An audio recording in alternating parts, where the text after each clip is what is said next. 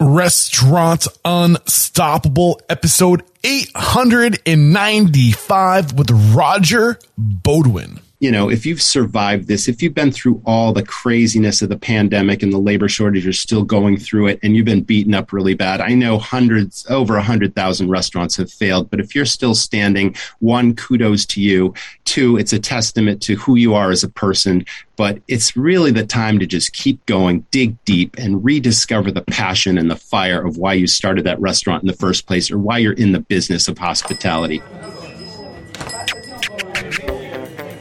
Are you ready for it factors, success stories, failures, and bombs of restaurant industry knowledge? Then, join Eric Cacciatore and today's incredible guest as they share what it takes to become unstoppable. Today's episode is brought to you by Margin Edge, a restaurant management software that uses POS integration and invoice data to show you your food cost in real time. Margin Edge gives you your prime cost daily, so there's no surprises at the end of the month. By totally digitizing your back office, your team saves hours on paperwork and gets instant insights to manage food costs, labor, and budgets in the moment, not weeks after the period ends. With supply chain disruption and labor shortages, making real-time, data-driven decisions is more important than ever. Because you are Restaurant Unstoppable listeners, Margin Edge is going to cover your onboarding costs. That means you get 60 days free to get started and up and running before you make your first payment. To learn more, head to me.marginedge.com/restaurant-unstoppable or find the banner in the show notes. Today's episode is brought to you by DiageoBarAcademy.com, and I could not be more excited to be partnering with Diageo because we have such similar missions. We want to share knowledge and transform the industry. Diageo Bar Academy equips bartenders, servers, managers, and hospitality professionals with the insights, stories, and tools to be better. They are consistently raising the bar on industry standards, and no matter what your skill level is or knowledge or availability, there's something for you at DiageoBarAcademy.com. They have master classes and live events, and if you can't make those master classes or live events, there's recordings so you can watch it on demand at your convenience at www.DiageoBarAcademy.com. That is DIAGEO baracademy.com. Get over there. Now, I know you know about Plate IQ, but do you know about Plate IQ's new spend management feature? Okay, let me tell you about it. Plate IQ now offers a new spend management feature, which allows you to issue virtual or physical cards directly with Plate IQ Card. With Plate IQ Card, there's no credit check, no minimum bank balance, and no personal guarantee required. This feature is great for small restaurants who want to eliminate expense reporting for their employees, but cannot get a corporate credit card issued easily. And I've got to tell you that with Plate IQ Card, you can get up to 1% cash back. And you cannot forget that Plate IQ still offers bill pay, incredible insights, and custom approval workflows. To learn more, head to plateiq.com/unstoppable. And when you use that link, you can save 25% off implementation. With excitement, allow me to introduce to you today's guest, founder and host of Restaurant Rockstars, Roger Beaudoin. My man, Roger, are you feeling unstoppable today? Every day, Eric, every day. Dude, I am psyched to have you here. You're probably one of the, I don't know, we've been collaborating now for how long? God, it's got to be 6-7 years, I would guess. I know, man. It's just, it's amazing to see where you are today. I think you were... Yeah, you started what, 2015, 14 with your podcast? Rockstars started in 2012. Okay. You and I think, met in 2015, if memory serves, or about that time. I think we started around the same time. I think you've been on the show now 2 or 3 times at least. Every time you come on the show, you deliver. I know you have a lot of exciting things going on right now as you march into the future. You're scaling. You have some fun projects we're going to let the listeners know about. But before we dive into today's subject, which is hospitality and superior service and profitability, and I know this is where you shine. You have your Restaurant Rockstars sales, or is this Sales Pro? What? Sales Stars. Still Stars. Thank you very much. And this is what you do. This is really where you shine. So I know there's going to be value in today's conversation, but let's get that motivational, inspirational ball rolling with a success quote or mantra. What do you got for us? Well, I've always believed that success is a journey, not a destination. And to get there, you should enjoy everything that happens along the way. One of the passions and real pride in running restaurants comes from building what I call the dream team staff. That was what it was all about for me. And by putting systems in place in my restaurants over the years, my staff had my back, and my destination was literally an exit strategy, and I ran my first set of restaurants for about 20 plus years, ended up selling them, but exit strategies are different for everyone. Maybe you just want to spend more time with family and friends. Maybe you want to start another business. Maybe you want to franchise your restaurant. Whatever that means to you, you can't do it without systems. And that is part of the journey, obviously working on your business versus working in it so that you decide in the future if you work there at all, or if you're just a customer in your restaurants, watching your staff shine and your customers smile like I did. So that's what it's about. I mean, that idea of, success it's about the journey, not the destination. It's something that kind of resonates with me right now, because I think that you ask yourself, like, when is it going to get easier? When is it going to get easier? And it does get easier, but at the same time, I feel like it never ends, and I think you have to embrace the work. You have to embrace the hurt sometimes, because that's just life. And I think that sometimes we think we're going to hit this point where it just gets better. And I think there's some truth to that, but at the same time, I think that only comes when you embrace the idea that every day is going to be a challenge, and it's about embracing that challenge and like living with it, not trying to get rid of it. I can speak to those pain points, Eric, because I did mention a second ago that I ran my restaurants for 20 years before selling them, and that was my exit strategy. But, I had the brilliant idea of buying another restaurant just before the pandemic hit. And then what turned out originally to be an investment turned into challenge and pain and a turnaround situation where systems needed to be put in place, a lot of deferred maintenance, a lot of things needed to be fixed and improved. And then, the pandemic hits, everything goes sideways, and we were forced to pull all the seats out of that restaurant. We could no longer serve in-house dining, had to quickly go to, online delivery and ordering and that sort of thing, and turning the restaurant into more of a market concept. And that was pivot number one. Probably had 5 pivots for 2.5 years and just sold that property a few months back. So real hands-on stuff to put those systems in place, and then sold again. But I can walk the walk and talk the talk, because I've gone through everything that your listeners and restaurant owners and operators are still going through today, with labor crisis and with rising costs and shrinking margins and all those things. And I have a lot of solutions for those things that I successfully implemented, but I still felt the pain, and I can relate. Yeah, and Roger has been a guest on the show, like I said, at least 2 or 3 times already to this point. I'll be sure to link to those earlier interviews where we hear Roger's entire story on how he got to where he is today. It's a really great episode. But today we're here to talk about hospitality, superior service, and profitability. So let me ask you this, Roger. What is hospitality? What does hospitality mean to you? Well, I didn't invent this definition, but a long time ago, I learned that hospitality is absent when something happens to a guest, and hospitality is present when something happens for the guest. And those are two completely it's a paradigm shift, right? But I mean, that's the basics. And we trained our staff every single day in what hospitality meant. And they approached every table with that feeling of hospitality. But that's just a starting point, a foundation. You really need to look for the right people, the people that really care about, serving the public, having a true desire to meet new people, make friends with your guests. I hate the word customer. I always use the word guest, and then developing those people to become management talent. And I had a lot of success in doing that. And really that Sales Stars staff training that you talked about earlier was instrumental in helping me do that. And what's really unique about the way I ran my restaurants, I believe, is, the average restaurant today has very delineated job positions. Like every full service restaurant has hosts that greet the customers, answer the phone, seat people at tables, that sort of thing. And obviously bus staff wait, they clear tables off and they reset tables and that sort of thing. And communicate with the hosts on when new tables are ready. And we know what servers and bartenders do. In my restaurants, everything was choreographed and everyone was cross-trained to be able to assimilate other jobs within a restaurant. So I had bussers that would be able to host if a host got sick. And I had hosts that could literally be servers if there was a server out. And obviously I had servers that could become bartenders. And some people would say, wow, that must have cost you a lot of money in training.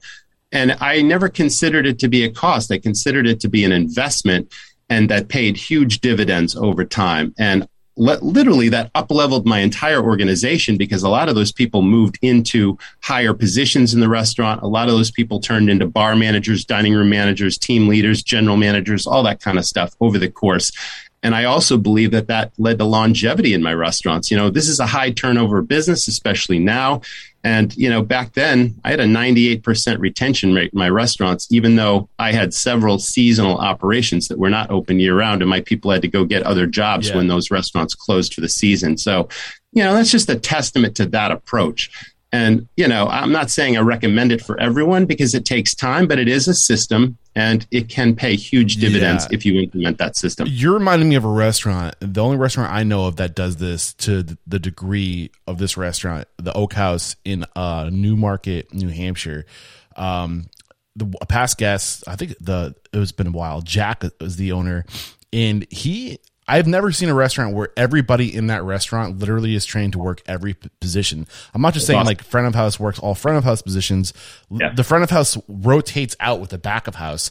And it's one of the solutions, I think, to this wage disparity from the front of house to back of house, where you just do rotations, where you literally have your servers can hop on the line.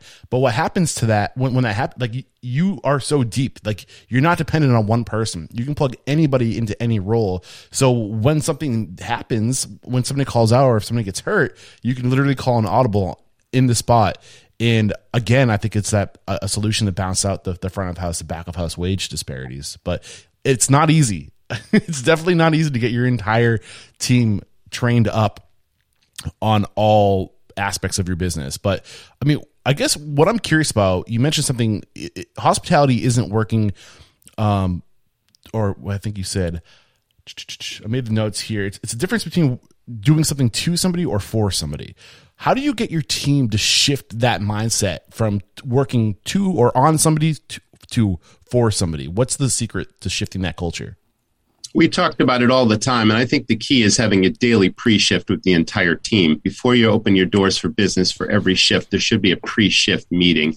And most pre-shift meetings in restaurants that I've been in, it's all about, okay, this is the chef's special tonight, and, we're going to be closing early tonight and all that kind of stuff. And maybe some of that's important, but we really spent 5 to 10 minutes talking about strategy and how you approach a table and how you make friends with guests and what's important to them and recognizing special events that they might be having.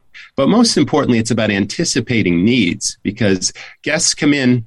Well, let me back up a second. I believe that guests may come into a restaurant thinking that it's dinner time or I didn't feel like cooking or whatever, and they're just coming in for the food, right? That's what most people think. But I always train my staff to make memorable events out of any dining experience. People may think they're coming in for food and drink, and it's up to all of us to educate, inform, and entertain our guests, because I always believe that the restaurant business was show business. It's all about entertainment. And, there's a reason why Los Angeles restaurants have some of the best service in the world, because half the staff are actors and actresses wannabes that are, trying to make it in Hollywood. And it's all about a theatrical performance. It's all about taking people through what's so unique and special and different and unique about your restaurant that sets it apart. It's about creating loyal, repeat guests, not just one-time visitors. Even if that guest is a first-time visitor, it's up to everyone that interacts with them in the front of the house to turn them into regulars and treat them as if they're an old friend, not someone we don't recognize, and that takes that conversation at the table. It takes introducing yourself by name and breaking the ice and creating a rapport with your table and really giving them what I call the magical journey experience on everything this restaurant is about. And asking questions, saying, is this your first time here?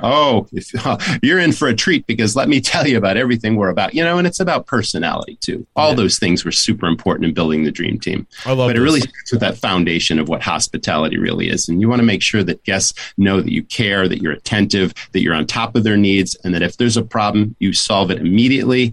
And, we empowered our people on the floor. It didn't matter what position you had. You were empowered to fix a guest's problem, no matter what it was. Yeah. It wasn't like, let me go call a manager. Let me go, and keep the guest waiting. And they have to explain the problem first to you, and then they've got to explain it all over again to a manager. I never believed in that. Yeah. I mean, really what I'm hearing is that you're existing to be of service to people. And it all, like we learned this a lot on the show. It trickles down from the management. We have to be of service to our teams, or our team can be of service to the guests. So what does that look like?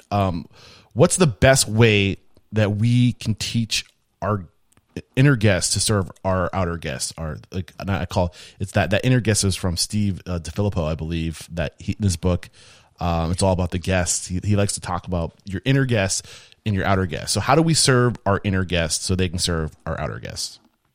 Well, that really speaks to why I created the Sales Star staff training system, because if you were to go back in time, my podcast audience has heard this story before. Maybe yours has not. But, 27 years ago, I started my first restaurant, and I had no restaurant experience. And my first concept was a wood-fired pizzeria.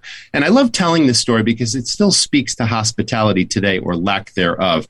So I'm starting this wood-fired pizzeria. I'm like 3 weeks out from opening the doors, my grand opening, right? And I still needed to buy a dough mixer, because we were going to make all of our dough fresh from scratch, our own sauces. It was going to be really special that way. And I was in your state, actually. It was the state of New Hampshire. No slam against New Hampshire, but I'm driving, and I forget what town it was, but there's a sign. It was just before lunchtime or whatever, and there's a sign at the end of this driveway, and it says wood-fired brick oven pizza now serving. I'm like, terrific. It's lunchtime. That's the kind of restaurant I'm starting. I'm going to go check it out. I'm probably going to learn something, right? I drive in, I park the car, I walk in, and my very first impression is, I don't know, a teenage host, right? Maybe 17, 18 years old. And, a lot of restaurants have those podiums, where they keep the sort of reservation book and all that kind of stuff. And I walk in the door, and this guy's like leaning on the podium, and he's like hunched over, and he's blowing bubble gum. And literally I'm walking towards him, and like, he's blowing bubbles, and he's like leaning. I'm like, whoa, what a terrible impression that is. He doesn't snap to attention. He's not ready to greet guests, that sort of thing. Just as I get closer to him, he looks at me and he's like, are you here for lunch? I knew it was just before 12. I'm like, yes, I'm here for lunch. Next thing I know, he takes a menu out of the menu holder on the side of the podium, and he literally sticks it in my hand. And then next thing I know, he points across the room. He's like, see that table over there? It's yours. Like, he didn't have the courtesy to greet me properly, be professional, walk me to the table, make sure I was comfortable, introduce me to his restaurant. And as soon as he gives me the menu and he points, I'm like, whatever. I walk away. I look back. He goes back to leaning on the podium again. I'm like, whoa, what's wrong with this picture? So that's strike one, right? So now I'm sitting at my table, and service front of house people are passing me by on the left and on the right. No one is making eye contact. No one is saying hello or greeting me. And I'm sitting there feeling really stupid. I've got the menu in front of me. And I had plenty of time to check out the pizzas. There's like 8 or 10 specialty pizzas on the menu. And I literally timed it on my watch. And I remember to this day, it was between 8 and 10 minutes before anyone stopped at my table. And I'm just sitting there. Well, all the pizzas had funky names and stuff, and they all sounded pretty good. So when the server finally approached my table, I asked her, I'm like, what pizza do you recommend? They all sound pretty good to me. You know what she said, in all honesty, and this knocked my socks off. She looked me in the eye and she says, I can't recommend the pizza. She's like, I don't eat them. They're too expensive. I'm like, oh my God. So I just about fell off my chair, and it scared me to death, because here I am 3 weeks out from opening my restaurant. I had just hired a brand new team. We hadn't worked together yet.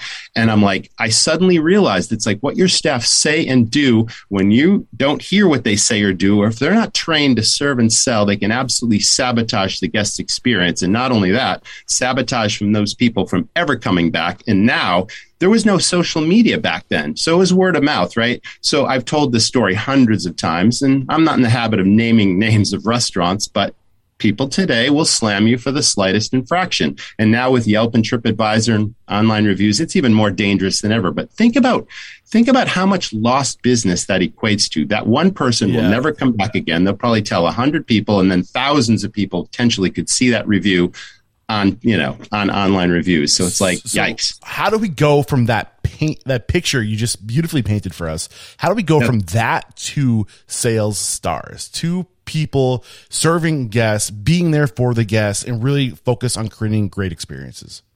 Well, it began with hospitality. So Sales Stars back then was something I instantly created, and I just went on my computer and I started typing up all these, I wouldn't call them lessons, but key learnings, standards. Yeah, I guess so. And it was all about, okay, I suddenly realized that a guest expects certain things. They have certain expectations when they walk in the door. They want to be recognized, they want to be acknowledged, and they want to be served, right? That was the simple hospitality foundation right there. And then it was all about your personality. So then I kind of reached into my bag of tricks and figured out, okay, how do we keep the kids entertained? Because kids often determine where the family goes out to eat. And if kids think your place is the fun place, and if you treat the kids like VIPs, they're going to want to come back again. So then that became a part of Sales Stars. And then it was about the pre-shifts. And I developed this whole series of exercises we called pre-shifts to profits, and that came later. But first, the foundational element was, okay, hospitality. How do we serve the guest? And it wasn't about which fork to use with the entree or the salad or, any of that kind of stuff. I mean, we did that on the side, but that wasn't what Sales Stars was about. It was about caring. It was about attentiveness. It was about how to stay out of the weeds, we call it. Everyone's heard that term, right? It's Saturday night at 7:30 and people are just like running around and it looks like just chaos in a restaurant.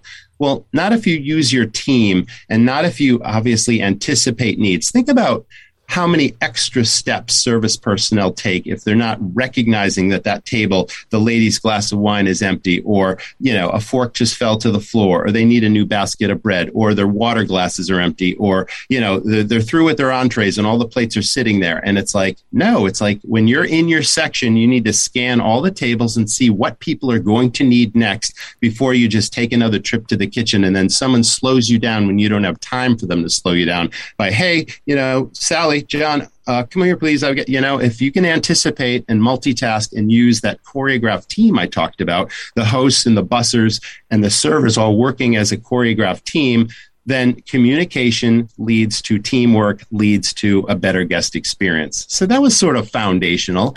And then the second module of Sales Stars was really all about how to recognize opportunity, and how to make suggestions we know the guests will enjoy and appreciate. And that's where the salesmanship comes in.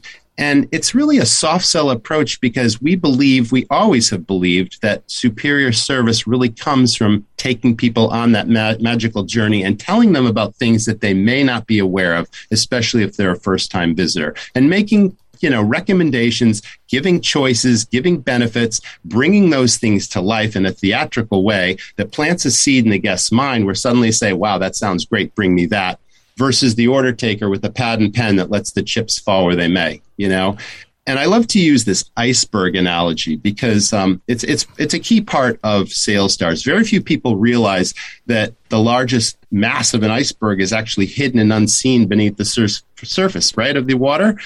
And most people think this iceberg is this giant thing on the surface. Well, it may be big, but it's a fraction of what's below the water. So that's a perfect restaurant analogy in sales that happen every day just because. And order takers are that ice on top of the water. But Sales Stars recognize all the hidden opportunities below the surface, the recommendations they can make that translate into a better guest experience and double check averages. Upsells, add-ons, bottles of wine, coffee drinks with liquor in them, live music and events, retail merchandise. All these things, if you don't suggest them, perhaps get left. And I've always believed that opportunity is really fickle and really fleeting. And you got this moment of truth, this precise second where you either plant the seed and make a sale or it's gone forever. And we train the entire team to do that. So how do you go from this place? Again, you painted that picture of the restaurant that just doesn't really care. And then you started painting the picture of what it looks like when they do care.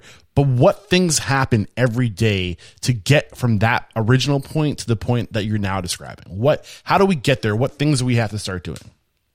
It's several things. So first of all, I was always an open door kind of guy. I was the owner. I wasn't a figurehead. I always led by example. I was never too important to pick up trash in the parking lot or clean a window or change a burned out light bulb. But I trained my team. My largest restaurant had 55 employees. Obviously, they weren't all on the schedule every single day.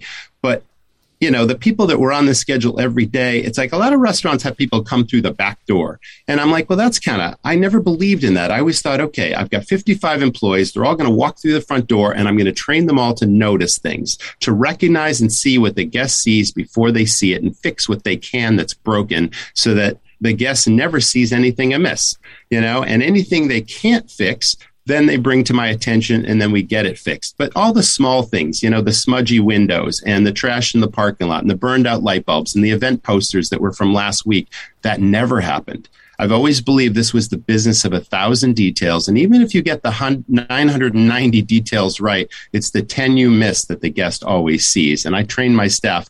And then we had battle stations inside the restaurant, I had this mantra, every table is your table. So if you're a front of house person, we don't have sections. Granted, you might be serving a certain number of tables, but it's like everybody had their eyes open all the time. We had duty rosters. Every 15 minutes, someone would go into the bathroom and make sure that the counters weren't wet so that the lady didn't lean up against, the counter to make lipstick on or something. And now her skirt or her pants are like soaking wet. The paper towels weren't overflowing. All those details that are so critically important. So yes, we had battle stations and then we had overlap where everyone noticed everything and we fixed things on the fly. And then what drove it all home? The rubber that met the road was recognition and rewards. Every week we had recognition and rewards programs that recognized people for going above and beyond, whether they solved a guest problem, whether they helped a teammate with something that happened unexpected. Just what did they do that went above and beyond the normal scope of their job? And then we had this program called Difference Dollars, which really was incredible. Awesome. I'm going to pull back some layers on this now. One thing you notice, I love this idea of making your employees walk through the front door and seeing the restaurant from the guest experience. And another thing that you kind of bring up is creating these flows where you come in or you go from whenever you enter the dining room, your eyes go to a certain point, and then you there's like a series of events that you train your staff and you point out here are all the little details. You can't just expect your guests to know, your employees to know what your standards are. It sounds like from what you're saying is that you really go through and you tell your team what the expectations are and the little details that you're looking for. And then every day as they're going through the motions, their eyes are going to these places like little, like a flow. I'm kind of reminded of when I was a commercial pilot. You have your checklist, but on top of that, you have your flow where you go through like a circle, right? And like you do the flow, you make sure everything's in place and you back it up with the checklist. But I'm kind of hearing that's coming out that you teach your staff to have flow. So what does that look like, creating these flows and communicating the standards? How do you do that? Well, it really before you even have a flow, it really begins with product and restaurant knowledge. It's like every person that interacts with a guest has to have, a real serious understanding of the menu and the nuances of the food. And that's the menu piece. Okay, you got to know the food, the drinks, what's special about the restaurant's menus. But then you also have to have product.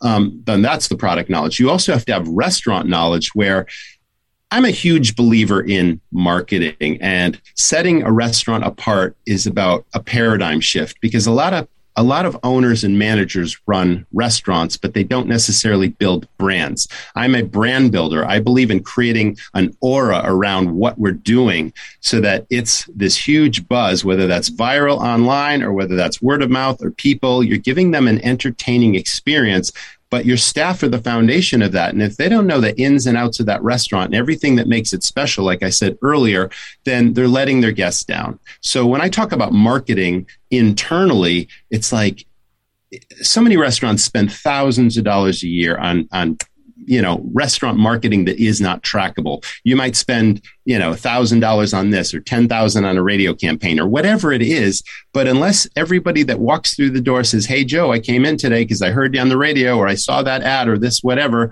you'll never know if what you're spending is actually working. So every piece of marketing needs to be trackable. But forget all that for now. I was really successful not spending any money on marketing. I spent it on internal marketing, training my staff so well that they were so well versed in making friends. And then we talked about hooks. Building a brand is about setting your restaurant apart. And I believe every restaurant has unique hooks that set them apart, whether that's a special way of preparing, grandma's chicken parmesan, or whether that's something really unique about a way you do something, or the things that you do that catch the guests' attention and really captivate them. And the phones come out, and they've got to take pictures and post it to social media. We had all kinds of things like that. My number one first hook was the wood-fired brick oven. Now, when I went to that first place 27 years ago with the guy leaning on, it said wood-fired brick oven now serving, I'm looking for the oven and it's in the back kitchen somewhere. I'm like, why bother having a wood-fired brick oven? Because that's part of the show. That's the entertainment. If the guests can't see it, what good is it, right? So it's like, first and foremost, I had already planned my restaurant, but it was just like in Italy. If you were to go to Italy, that's where pizza was invented, of course, so long ago. But every single pizza restaurant in Italy has that oven. It's a showpiece. It's a piece of art. It's got beautiful mosaic tile all over it, and it's revered, and it's right in the middle of the room. And so I'm like, I'm doing that, right? So we built this huge brick oven, and it was a showpiece. And the pizza makers were throwing the doughs in the air, and they're firing the pizzas in this 900-degree oven, and the fire's blazing back there. You could see it from every seat. That, to me, is a hook. And then we added live entertainment, and we were at a ski resort. So we actually had this machine that would make snow on the dance floor as people were dancing. That was a hook. We did really wacky, unique things all the time. And every single year we'd come up with new hooks because, I used to call it the amusement park theory. It's like every year you need a new ride to keep people coming back for more. So it's like you can't sit back, and you got to stay relevant. So we're constantly reinventing ourselves. We never fixed what wasn't broken, but we always came up with new hooks. So I hugely recommend that to any restaurant, and that's part of building a brand. And then once you build a brand, then you can make a fortune selling retail merchandise, anything with your logo on it. And people impulsively buy that stuff, and there's another profit center. I've always been a huge believer in you can't have too many profit centers in your restaurant, but before you can do that, you have to build a brand. And don't run a restaurant, run a business. Those are two different things. You got to run a business. You have to be business minded. Yeah, man, I'm loving the stuff you're dropping on us right now, and really to dive deeper into hooks and why staying fresh every year. And I love that you do that every year. I'd really recommend the book Restaurant Strong. Peter Lazar goes into that really well. The idea of juxtaposition. Like, that's what a hook is juxtaposition. It's something that you do that nobody else does. So Correct. You stand out, and it's different. So thank you for getting to into the details of that. We got to take a break to thank our sponsors. When we come back, I wanted to unpackage a little bit deeper. You mentioned the significance of recognizing your guests and giving rewards, what that program looked like. You also talk about training your staff to make friends. So I'm kind of curious to see what that looks like too. And then I think we have to eventually get into the idea of how you create the tools and what these tools will look like to empower your staff. So we're going to cover that when we come back. Today's episode is brought to you by Margin Edge. Margin Edge is a restaurant management software that uses POS integration and invoice data to show you your food costs in real time. The beauty of Margin Edge is that the information is immediately available. You take a picture and boom, you have access to it just in time, and everything that Margin Edge does is aimed at making your restaurant more efficient. So what exactly do you get with Margin Edge? With Margin Edge, you get automatic invoice processing. You can do this by either taking photos with their app, scanning/emailing files, or integrating it with a electronic data interchange. You can get daily controllable P&L, including labor data. You can get recipe costing and menu analysis tools. Not to mention, you also get inventory management and actual versus theoretical usage reports. Margin Edge gives you the prime cost daily, so there are no surprises at the end of the month. By totally digitizing your back office, your team saves hours on paperwork and gets real-time data to manage food costs, labor, and budgets in the moment, not weeks after the period ends. With supply chain disruption and labor shortages, making real-time data-driven decisions is more important than ever. Because you are Restaurant Unstoppable listeners, Margin Edge will cover your onboarding. That means you get 60 days free to get started and up and running before you make your first payment. To learn more, head to me.marginedge.com/restaurant-unstoppable or find the banner in the show notes. We're back. So I'm curious, the significance of recognition and rewards. So you said that you'd see your people doing things, the right thing, and then you would just reinforce that, you would recognize that. But get into the details of why this is significant and how to execute that well. Well, it was a simple program. I think I mentioned it was called Difference Dollars, and I invented this program, although there's lots of different ways of recognizing your team. Difference Dollars was either I caught somebody doing something amazing, or a fellow team member brought it to my attention, or a guest told a manager. It could happen a million different ways, and it really didn't matter who nominated somebody. But I mentioned I had 55 employees in my largest restaurant. We did this in all my restaurants, but let's just use the bigger one as an example. And I mentioned not everybody worked every shift, of course, but the majority of people worked either Friday or Saturday night. So clearly, I would offer this reward twice a week. One person would win on a Friday and another person would win on a Saturday. And it was really easy after a while when this sort of approach to the business raised the morale of the team and really became this sort of camaraderie, this chemistry, this incredible, well, the dream team, I called it, because people were there for the right reasons and they really cared, and they ultimately knew that the guest experience would benefit from the tightness of the group, how much fun they had. These people would hang out outside of work, So that was the foundational element. But let's just say it's time to recognize someone, whether I recognize them or someone else brought it to my attention. So the whole team would gather before dinner service at 4:30 when we open at 5 for dinner.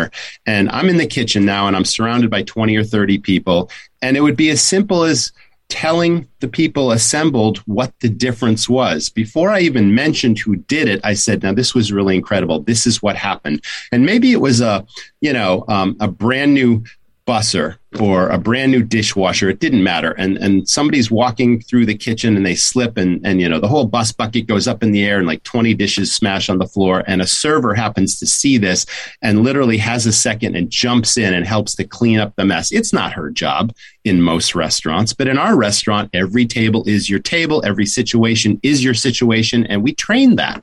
So that might have been a difference. Or, maybe a guest locked their keys in the car and we called AAA for them. And the AAA came and opened the door for them when they didn't have that service. Otherwise, they would have been stranded a while. Anything like that could have been a difference, right?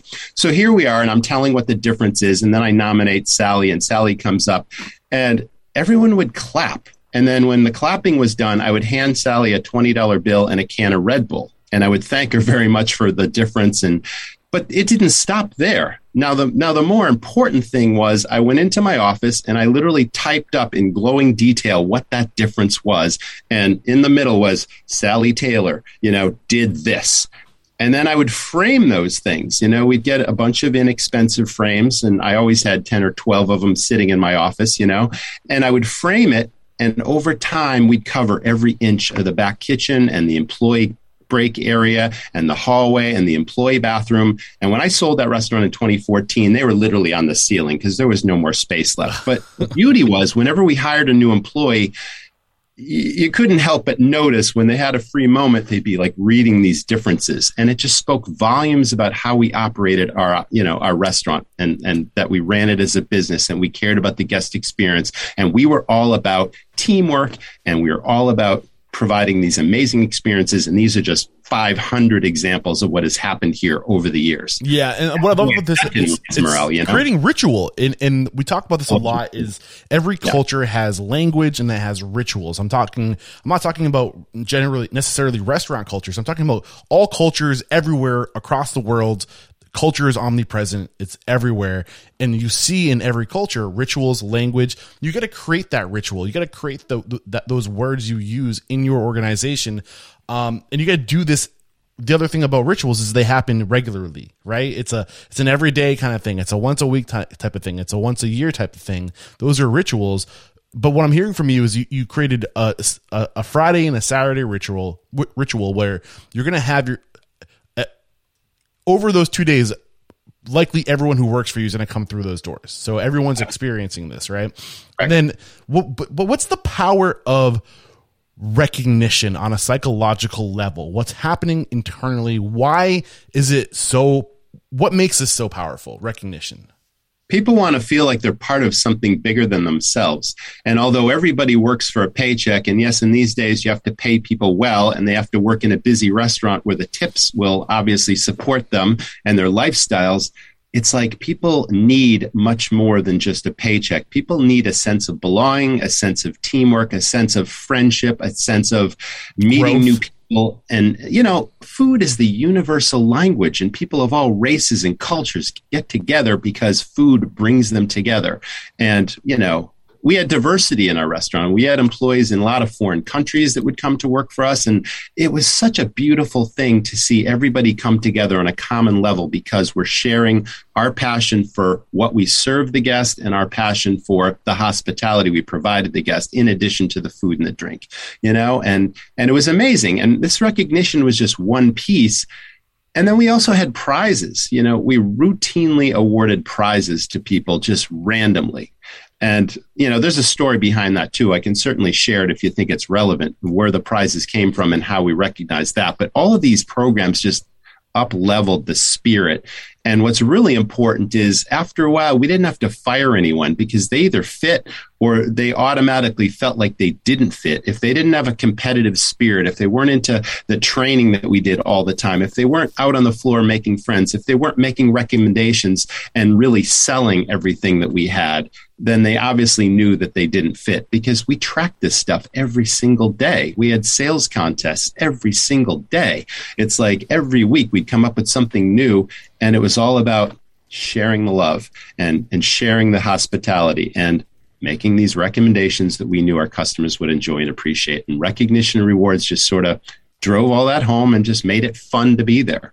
And we had another mantra: if it's not fun, why do it? And that was posted all over the place. We had, in addition to the back of house, where all those signs were, the difference dollar signs, in the service areas, by all the point of service terminals, POS terminals, there were other messages that really motivated people and gave them hints and cues about what the strategy was and how to be theatrical and how to use your unique personality to bring everything alive. Yeah. It was almost as though we were trying to train people to be actors and actresses, because I would always say, it's like, when the doors open for business, the curtain goes up, it's showtime, and you guys aren't hosts and busters and servers and bartenders. You're actors and actresses on stage, and you're here to deliver what I called wow factor.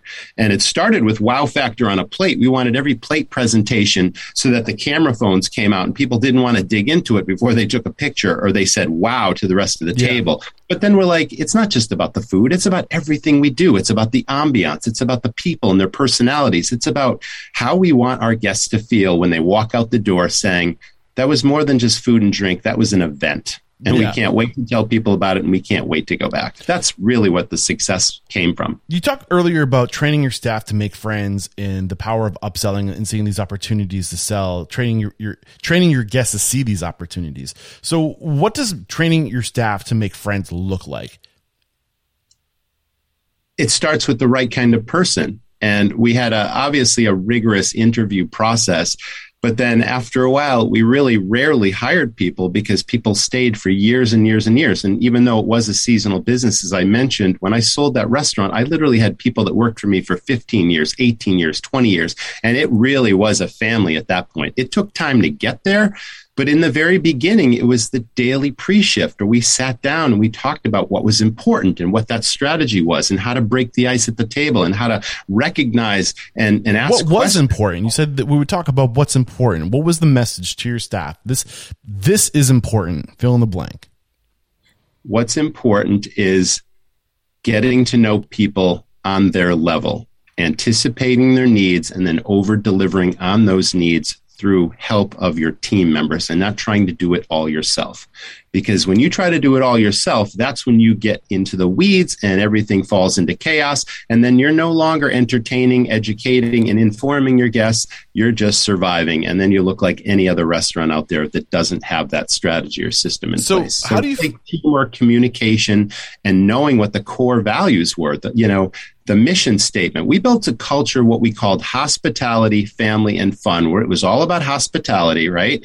And the staff felt like family and the guests felt like family. And both staff and family were having fun. It was that simple. Are you delivering hospitality, family, and fun today? And don't ever forget it. So you would go out and approach a new table, and you would treat everyone at that table as if you'd seen them 100 times before. You'd introduce yourself. You might even ask them what their names are and say, I'm going to be taking very good care of you today. And sit back, because you're going to have a good time. And I'm going to tell you everything about what's special and what I think you'll enjoy. And here I am. I'm at your service. Just something that simple. And everyone did it a different way. Everyone used their unique personality. And I had people that would entertain kids. I had servers that literally juggled at the table, and they really took the kids under their wing and showed them a great time and told jokes, whatever it was, just give people a good time, make them forget their everyday routine. Like what happened today doesn't matter. When you walk into this restaurant, you're going to forget all your cares. We're here to take care of you, serve you, and give you some really great meal and beverages.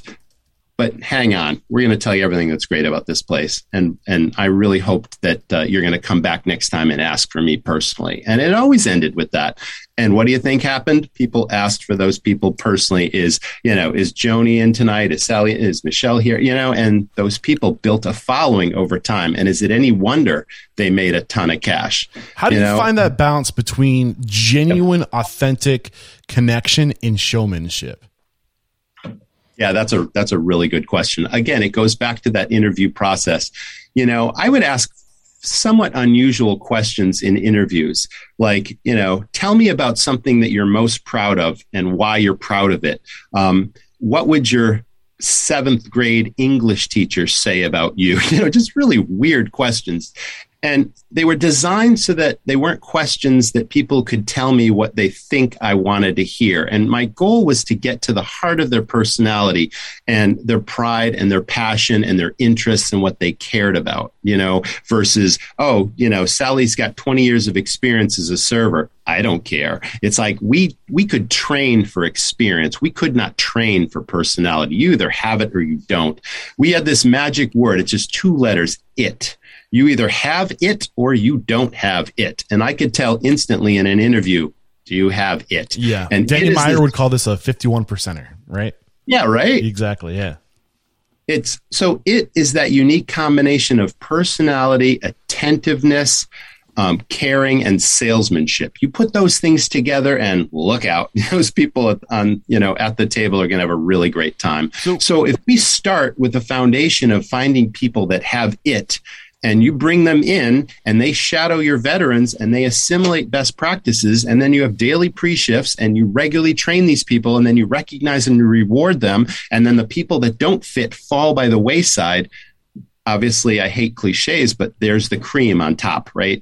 That's how it works. I want to talk about gamification, but I also want to talk about, before we get into the gamification, why that's so significant and how that has an impact on sales. You mentioned earlier,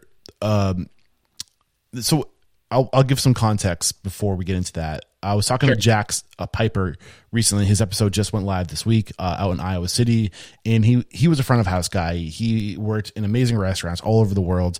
He was in Dallas. He was working for a corporate steakhouse. I can't remember the name. Maybe it was I can't remember the name. But they would give them these sales lines, and he just talked about how the service of that restaurant group was so driven towards the stats and the data, and not necessarily what was best for the guest. How do you find that balance between really trying to be salespeople, like you say, and just push numbers versus doing what's best for the guest? Because it can get kind of confusing sometimes. Am I more focused on getting the numbers, or am I more focused on giving the guest what the guest wants? Yeah, exactly. Okay, so we obviously left it up to the guests to make their decisions, but we definitely believe that if we didn't give choices and bring those things to life and tell people about what was really special about the restaurant, we were doing them a disservice. We absolutely, I believe that to this day. And people, my guests, were really receptive to that. They wanted to be told about what's new, what's special. And we had off the menu specials all the time. And these things were more profitable. They had a lot of pizzazz and flair to them. And we did that for two reasons. One, we either wanted our chef or kitchen manager to stay creative and not just create the same menu day after day, but we also wanted to give our floor staff new things to talk about all the time.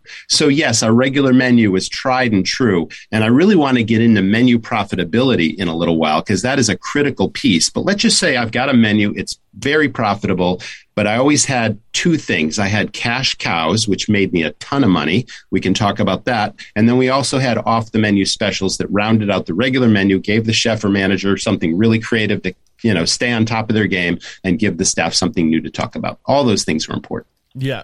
So I guess what I'm saying, in the world of lifetime guests and making sure you can do whatever you do to bring that guest back versus in this moment, upsell, there's a contest going on, or we're trying to move a product. Like, how do you find that balance of not putting the in the moment game, because we're talking about gamification contests, ahead of doing what the guest wants and needs and what will bring that guest back long term?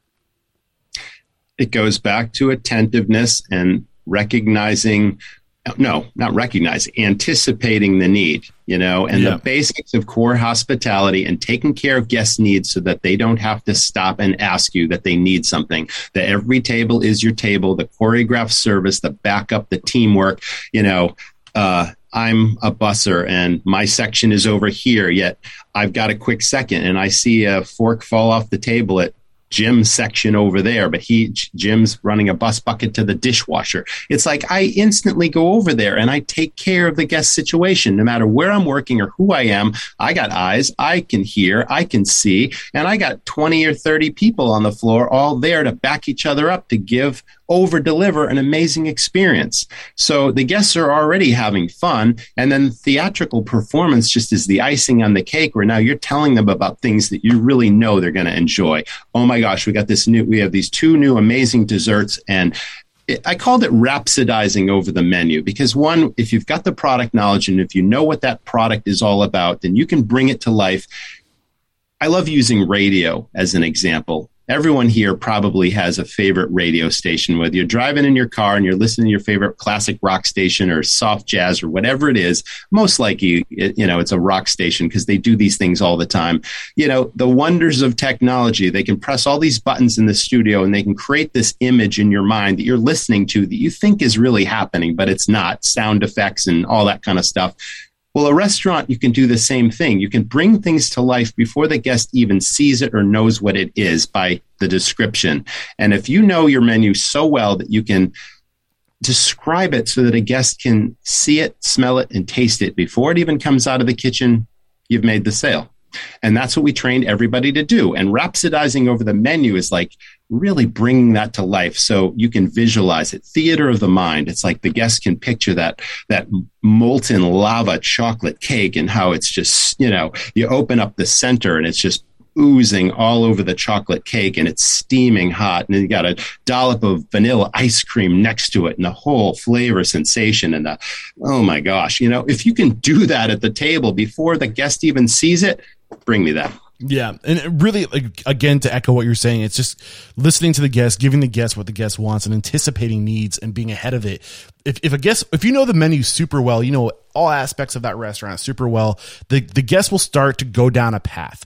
An experiential path. And when you see them picking that direction, you can start being ahead of them because they ordered a steak. Well, if you're going down that path of the steak, here are other things that will meet, like the wine pairing, like all the things that will complement that meal that are extras, that are additional services that you can put in front of the guest to say, if you want to take this steak experience to the next level, here are your options to level up. And I suggest you do because I want this to be the best experience for you. But those are all services, and those are all pay gates, right? To get something extra. So yes, I believe that every restaurant worth its salt should have lots of opportunities like that the guest can either hear about the opportunity and pass on, or plant a seed and you're going to enhance that meal. Whether it's a Caesar salad and you ask them if they would prefer scallops or shrimp or chicken, that will enhance the Caesar salad. You just gave a steak example. Okay, sauteed mushrooms and onions that just smother over the top of that, that amazing tenderloin, or a specialty rub that gives it a special flavor. I mean, every step of the menu should have these enhancements. Yeah. I've always believed that. Every salad we served had an option of feta cheese, blue cheese, or goat cheese added to it. And every server would make that recommendation. And 90% of the people would pick one of those cheeses. And it was an upsell, but it enhanced all the salads on our menu. So yes, those are all part of that iceberg I talked about. And it just flows naturally. It's not a hard sell. It's a suggestion. Yeah. And you frame it in a way by saying this, these are enhancements that'll really make you enjoy that steak you just ordered.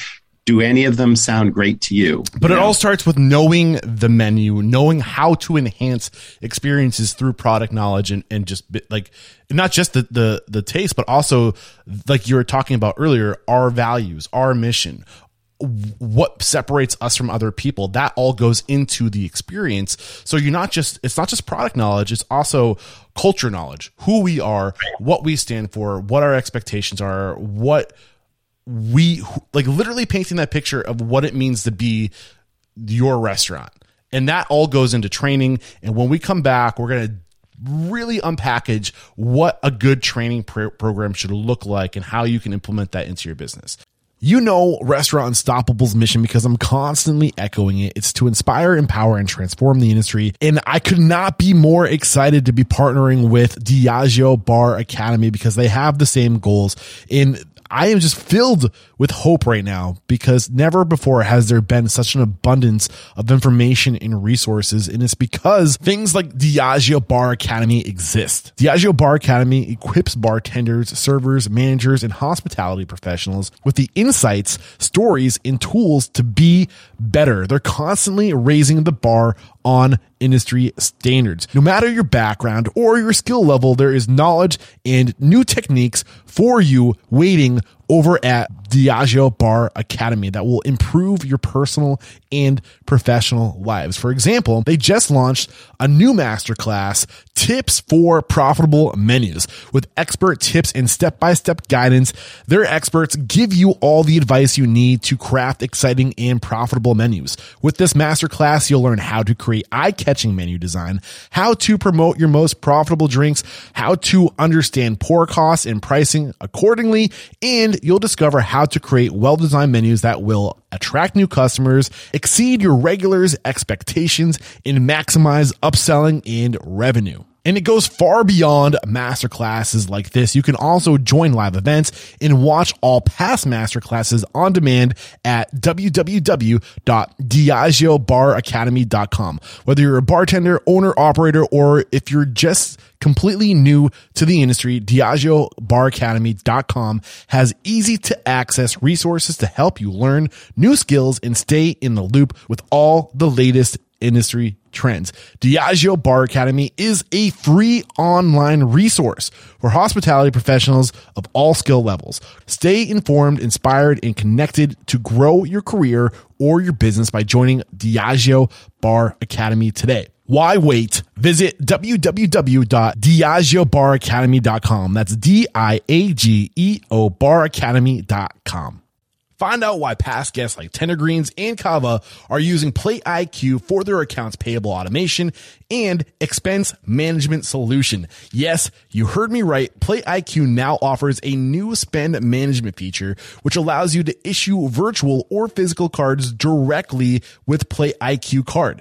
With PlayIQ Card, there is no credit card check, no minimum balance, and no personal guarantee required. This feature is great for small restaurants who want to eliminate expense reporting for their employees but cannot get a corporate credit card easily. And I've got to let you know that with PlayIQ Card, you can get up to 1% cash back. That's pretty great.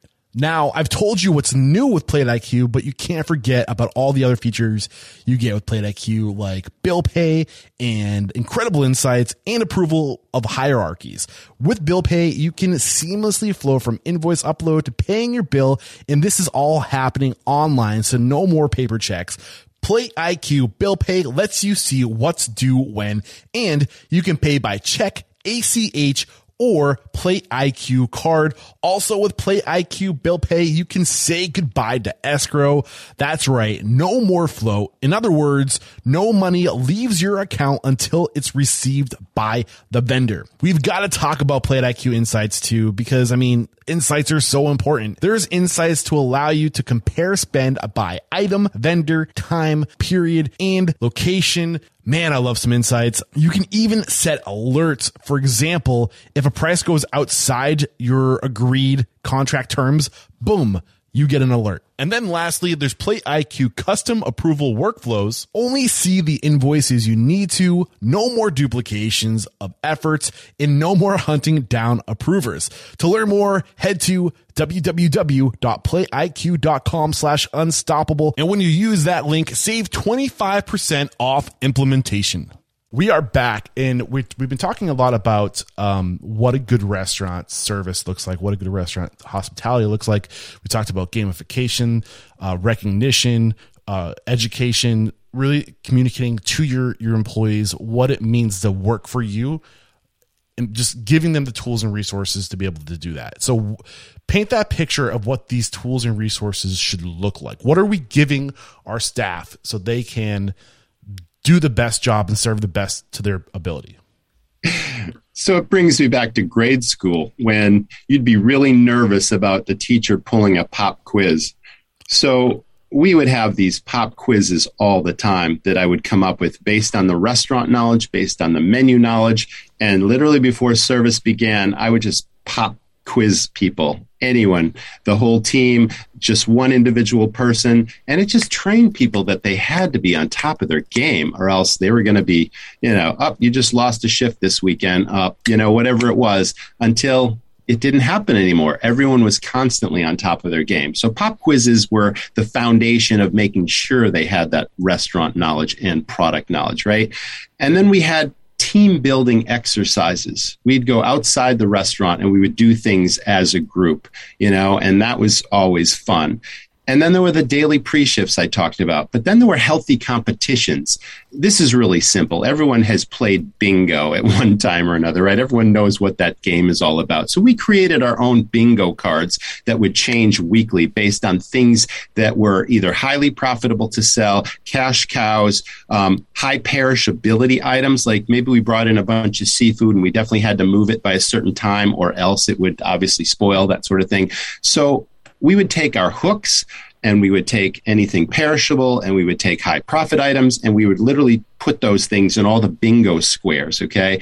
And then I would give everyone one of those bingo cards and I would turn them loose and we would have a competition for a really nice prize either that day or that week or whatever, depending on how elaborate the bingo card was. And whoever was the first one to score sideways, up, down, horizontally, whatever, and literally collect those sales, and then they could prove to us with their guest checks, yep, I sold A, B, C, D, and E down the row horizontally, then they would win the prize. We did this all the time, and they loved it. It was like one of the most fun things we ever did, and we just called it Sales Stars Bingo, and It's that simple. I didn't invent that. It was a takeoff of bingo. But I saw use for it in the restaurant, and it paid huge dividends. You're giving them tools too, like the actual tools where, like, how do I know what the ingredients are in the menu? How do I know what our core values are? How do I know what the vision is? How do I know what the mission is? Where does that all live? Well, it starts with an employee manual. Whenever you hire somebody new, I used to quiz people on important aspects of the employee manual. It really began there. And I would tell them, in a couple of days, I'm just going to randomly pull you aside. I'm going to ask you a question and I hope you know it because that's how we operate. It really started there. And then oh, this is really powerful. So I talked about the daily pre-shifts, which happened every single day, 5-10 minutes, just really powerful, quick hits. But then twice a month, I would do something a little bit more formal. I called it how to turn $100 into $1,000. Well, what does that mean? I'd go to the petty cash drawer or the bar register, and I'd pull out $100 out of the drawer. And it was a $20 bill and maybe 2 10s and a couple of 5s and the rest $1 bills, $100, right? And I'd shuffle it so that, I didn't know what was what. And we'd all go into our training room, and first I would assemble all the, what I call props. We talked about show business and entertainment. So every restaurant has a prop. What's a prop? It's something that brings the show to life for the audience. So that could be a table tent, a t-shirt, a bottle of wine, tonight's special dessert, whatever it is. I'd assemble 15 things on the table. And then we would do a series of role-playing exercises where that stack of money was next to all of those props, right? And I would randomly call on people and I'd say, okay, Joe, you're the host and you're going to serve Sally, who's the pretend guest. And I want you to bring some of these things to life for her. And we would role-play this stuff all the time. And if that person hit on all cylinders and did an authentic job of delivering the message and making it compelling, so that the guest, if they didn't know about it, it sounded great to them, then you could take a bill off the stack. Maybe you got a $20 bill, maybe you got a 10, maybe you got a 5. And that was just the fun reinforcement for the exercise. But it reinforced all the Sales Stars concepts. And then you'd watch sales explode for the next couple of days because people were firing on all cylinders and making these suggestions and bringing a bottle of wine to the table saying, oh, you just ordered the chef's off the menu special. Can I recommend this bottle of wine because it's the perfect pairing for the Alaskan king crab legs or whatever it was, And they were allowed to do that. They were allowed to use their props at the table to bring the food and drink to life, to give it wow factor, and to create that theater of the mind thing I talked about. I mean, these are simple techniques, but it was a performance. It was like it was a play or a movie or a television show. And the audience just sort of sat back and couldn't wait to see what's going to happen next. My server, Sally, has tremendous personality. And that's called controlling the table, because how many times when you go out to dinner and you're in heavy conversation, it's a balance between breaking the ice and interrupting people in their special moment.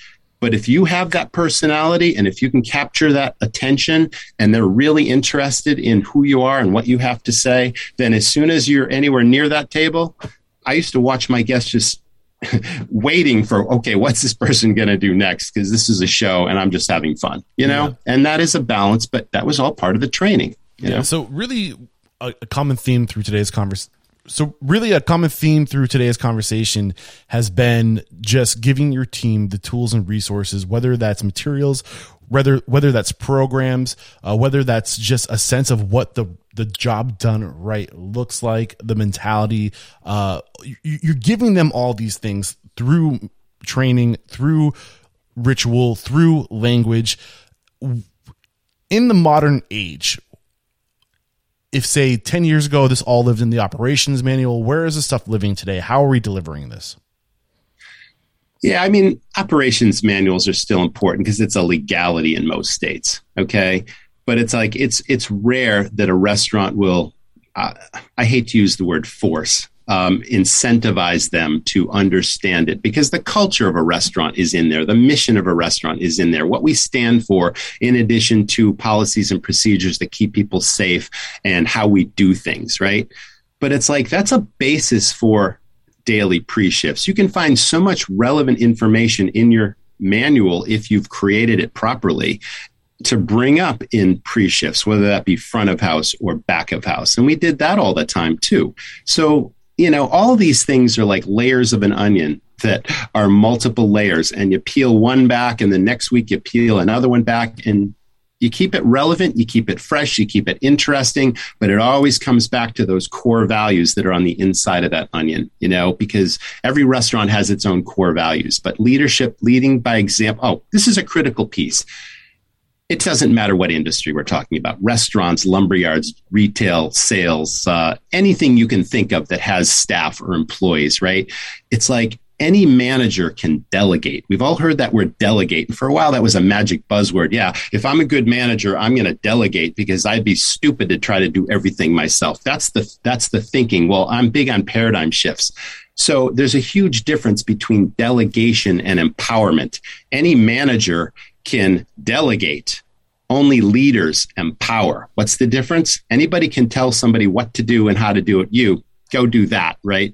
That's a manager. A leader is someone who recognizes talent in someone and develops it one by one. Every member of the team, you know what their strengths are, what their weaknesses are, and you build them up, you develop, you nurture them, you recognize, you reward them, you give them more responsibility, and you give them a chance to fail and make mistakes. And then you correct that behavior, and then you uplift them again, and then you give them more responsibility, and then they rise to the challenge, and then you recognize and reward that. That's how you build managers in a restaurant that become leaders, not just managers. I mean, we throw that word management around all the time, and I like to call it dining room leader, general leader, bar leader, all that kind of stuff, because a leader and a manager are two different things. But the core essential, technique is, how do you manage your people and develop them so that they become future leaders on their own? And I was big on that too. Yeah. So if I'm handing something to my staff right now to give them everything they need to do their job well, what does that look like today? Well, I've always believed in shadowing. We never turned anybody loose all by themselves until they proved that they'd earned the place to be there. So yes, I would pay them to come in and shadow veterans so that they assimilated those best practices. They watched how someone else did it. We would encourage them, of course, to use their unique personality and not necessarily do it exactly the same way, but make sure you're delivering that hospitality and that you're living to our mission and what we care about. And you want to make sure that your guests have fun. And while you're shadowing someone, you can also recognize a guest at a table that has a problem. And if you think you can fix it, fix it. Okay. And be a personality at the table. Guests love to be recognized. And in a lot of restaurants, they really feel special if the manager comes up and recognizes them. But if multiple people, regardless of their position in the restaurant, acknowledge and recognize and serve those people, and then everyone thank that guest, any guest that crosses your path, my team were trained to say, thank you for coming. We hope to see you again. And you might get thanked 5 times on your way out of the restaurant. I feel like I'm the king of England, for God's sake, when I leave that restaurant. Yeah. That's what we wanted people to feel like, know? So these are all very simple, basic things, but we talk about them constantly in pre-shifts. After a while, it became routine conditioned behavior. I got to bring our boy Hertz Schulze up from the Ritz-Carlton, and basically what all these things Roger is talking about are just standards of service. And as you start developing these standards of service, you write them down, you make a list. Okay. The Ritz-Carlton had 26 standards of service, and then every day they would go over one of those standards and when somebody did that. And these are all the things that Roger's saying that he did. He would recognize people for doing what was expected. You don't correct them not doing it right. You correct them when they do it right, and that encourages people to be seen to do things the right way. And I mean, this is huge stuff, but you have to communicate it. So if today, Roger, I am trying to develop a way to put all this information, these standards of service, these core values, this product knowledge, everything into one spot, so my guests have access, and my employees have access to what the expectation is. How do we deliver that? What's the best way to deliver that today?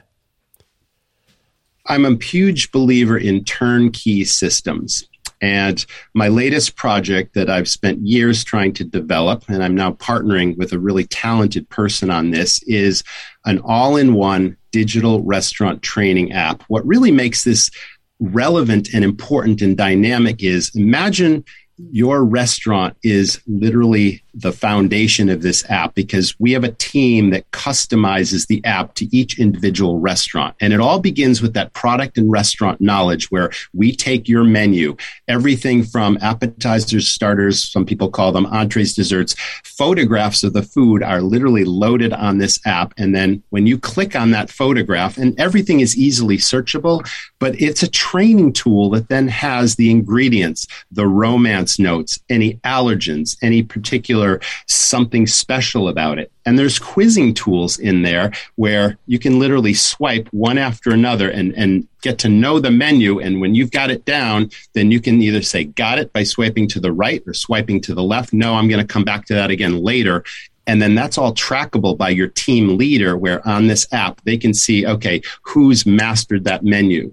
We have quizzing functions in there that deliver all this information. So that's the basics. On the bar side, it's preloaded with like 450 of the most commonly created cocktails with photographs and presentation and what glass does it go in and the ingredients that go into it and how to make it. So it's almost a bartender training tool. And then it's also applicable to the back of house. Say you hired a new line cook and you've got the line cook needs to learn the menu. At the push of a button on his phone, he can suddenly see the presentation, what it looks like, the ingredients that go into it, the cook times, the preparation steps, you name it, it's all there on the phone as a training tool until they get to know that. Yeah. Table layouts are in there. A vector graphic is loaded of a dining room, your outdoor patio, your bar, all with seat numbers so that, your entire staff get to know all of that.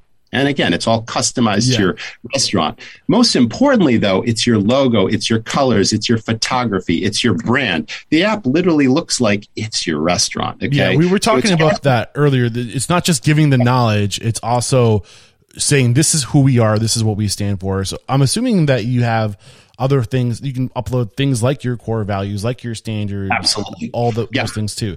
So a lot of today's discussion has been about just giving your team the resources they need. It all starts with defining what does hospitality mean to us? What does good service mean to us? What are the standards that we live up to every day? Your team does not just, you can't just assume they get it at the same level you get it. You have to get them there.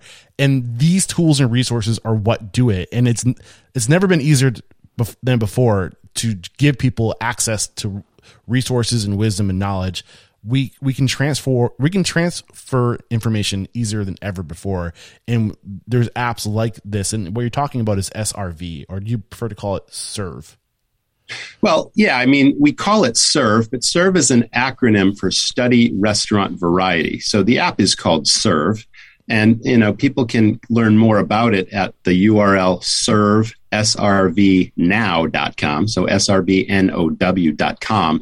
But, the tip of the iceberg is just learning the product and the restaurant knowledge. But then the Sales Stars training system is loaded into the app. So once they know their menus, now here are the theatrical techniques, the sales techniques, all of that. And then there's also the up leveling of training leaders. Okay. So we have financial information, how to set up an inventory system in your restaurant, how to track food, beverage, and labor costs, how to track daily break even, how to become a financial expert so that you can run the restaurant on behalf of your owner. Okay. It's got a marketing section. We talked earlier about all the marketing that's proven to deliver ROI, or return on investment, versus throwing money out the window, not knowing if it's trackable. We have all these proven marketing ideas in there. And then it's the whole goal behind this is there's so much restaurant tech out there right now, and a lot of it is designed to replace staff. And we believe that technology should only enhance hospitality. It should be a tool that up-levels the organization, but more importantly, it teaches staff that this is a career opportunity. You can start in the dish pit, and I could tell you examples of people that worked for me starting off there that went on to open their own restaurants. Hospitality is a career where you need no formal education. You just need the desire to learn and feeling the pride and the passion of the business. And it's limitless where you can go, and serve as an all-in-one training tool for any member of your staff, front or back of house, and then future leaders to develop their skills, knowing everything, so that I'm giving the owner an exit strategy here in the palm of every staff person's hand. That's the power of SERV. Yeah. And, there's guest features too. We can customize this thing where there's a QR code on there that talks about your special events. Tuesday night is a special wine pairing night. There's a loyalty and rewards program, online ordering. All these things are obviously available, and they're part of the app. That it depends. Every restaurant is different. They might need this. There's technology out there today. We need to leverage it to increase the guest experience, and right. And that's just the new age we live in. Leverage these technologies because your competitors are, and you gotta get this information to your staff, and it's never been easier. So if we are, there's one thing I'd like to talk about that we missed, and I don't want to run out of time or anything, but right now, rising costs, shrinking margins in an already low margin business.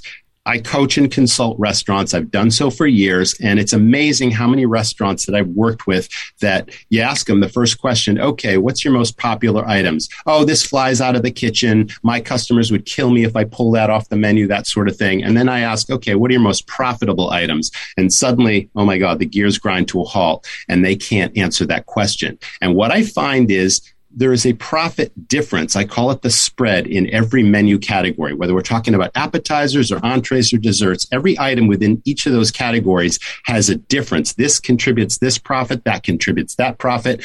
And now with rising costs, if menus haven't been costed out recently, you don't know if you're making a profit on that item. You could be losing money every time you sell that. Yeah. And I see restaurants that are filling their seats now because business is booming, right?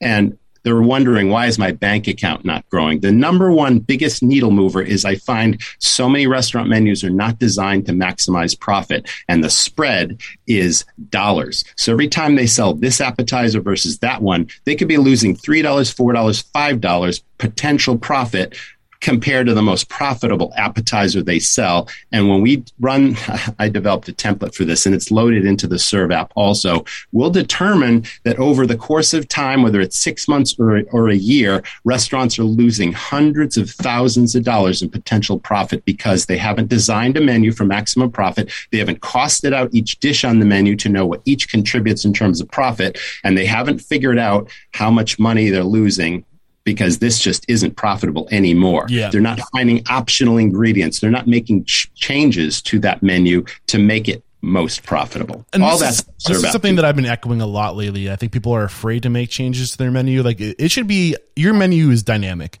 Yes, in today's age, with everything being digitized, it's easier than ever for you to change prices. You don't have to spend hundreds of dollars to print out and laminate menus anymore every time there's a change. You can literally go into the back end and make a change, and it pushes digitally everywhere.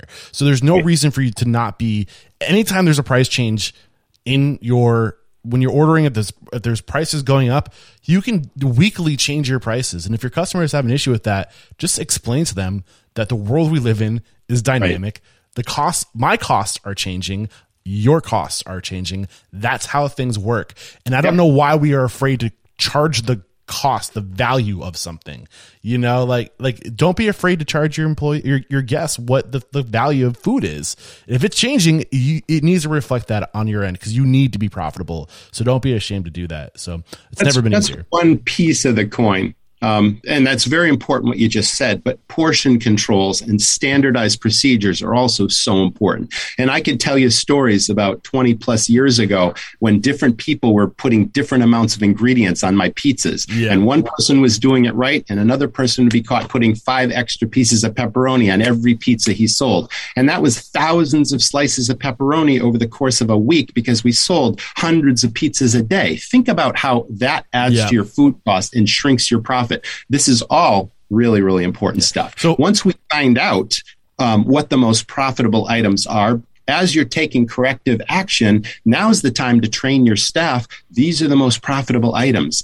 Recommend these because you can stand behind everything on your menu. You know it's going to be great. You know the guest's going to enjoy it. But we just found out that this is contributing $4 or $5 more profit than this. Suggest it. Okay. Yeah. And that's a stopgap until you redesign the menu. And I want to leave everyone with this. Know that it is absolutely possible to design a menu where in each category, the difference in profit is pennies, not dollars. I don't care if it's 50, 65, 75 cents. Okay. But if you got a potential to lose $3, $4, $5 on an appetizer and $7, $8, $10, $12, $15 on an entree, you're going to go out of business real fast if you don't figure that out. And I've seen it happen day in and day out. This has been a lot of fun, my friend. Thank you. It's been great to reconnect with you. Again, we've been collaborating now for almost 8 years, and it's exciting to see all the new things you've rolled out over this time. And I'm just excited for you. If we're interested in SRV or the Serve app, and we want to start leveraging this technology to streamline communication and training in our own business, where do we go? Okay, so restaurantrockstars.com is a resource. Obviously, there's my own podcast there, but lots of free resources for, restaurant owners, operators, leaders, that sort of thing. And Sales Stars is sold individually there. The Academy is the management training tool. Lots of different products there. The Serve app is not yet on that website. It's living on its own website now. So the Serve app literally includes everything we've talked about today, and it's at srvnow.com. And there's a video there that really walks you through it. It's kind of like an animation. We just finished the animation, and in 3 minutes or less, you'll see exactly the power of this tool, what it does, how it works, and how it can benefit your operation. So yeah, that's servenow.com. Yeah, and this is episode 895. Head over to restaurantunstoppable.com/895. I'll have links to Restaurant Rockstar, Sales Stars, and servenow.com over there as well. So just remember 895. We'll do all the linking. If you use my links, you're supporting the show, by the way. Roger is an affiliate. I've been reselling Sales Stars and supporting what Roger's been doing for years now. Really believe in your knowledge and what you're putting out there. So if you use my links, you're supporting the podcast, and I just cannot say thank you enough. It really goes a long way. Any final thoughts, Roger, before we say goodbye? Yeah, now is the time. I mean, I mentioned earlier that I went through the pandemic like other operators have, but if you've survived this, if you've been through all the craziness of the pandemic and the labor shortage, you're still going through it, and you've been beaten up really bad. I know over 100,000 restaurants have failed, but if you're still standing, one, kudos to you. Two, it's a testament to who you are as a person. But it's really the time to just keep going, dig deep, and rediscover the passion and the fire of why you started that restaurant in the first place, or why you're in the business of hospitality. There's a reason why you're there. And if you feel it in your heart and you take real pride in what you do, and if you just love turning your team on to these ideas and up-leveling your operation one day at a time, keep going. Okay. Yes. The worst is almost over, and better times are definitely ahead. And I love the word opportunity. Be an opportunist. Yes. Roger, I've loved today's conversation. Thank you so much. And I'm really excited for this next question before we say goodbye. I have all my guests call somebody out. I'm pretty sure I probably had you do it in the past. I can't remember how long it's been since you've been on the show, but who do you respect and admire and believe would make a great guest mentor like you made for us today? And I know you have your own podcast, Restaurant Rockstars podcast. So I know you know a lot of amazing people doing a lot of amazing things out there. Who's recently really just impressed you as a guest on the show? Two people. They're both book authors, and they're both hospitality consultants.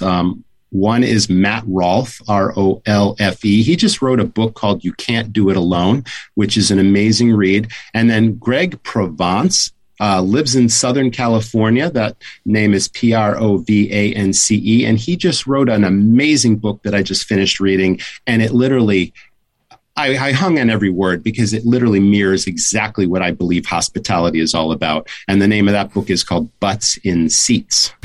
And both books obviously are available on Amazon. But yeah, those are two leaders that I love talking to on the podcast. And I just totally agree with everything they have to say. And it's all about pride and passion and up-leveling your organization. And it's definitely worthwhile checking those two guys out. Gentlemen, look out. I'm coming after you. I'd love to get you on the show. And just, Roger, thank you again for taking the time to reconnect with me, to share your knowledge about training and just hospitality and upserving and all this great stuff. Always a pleasure to reconnect with you. And go check out ServeNow, srvnow.com, and support Restaurant Unstoppable. And I think we can wrap it up there, man. There is no questioning. You are unstoppable.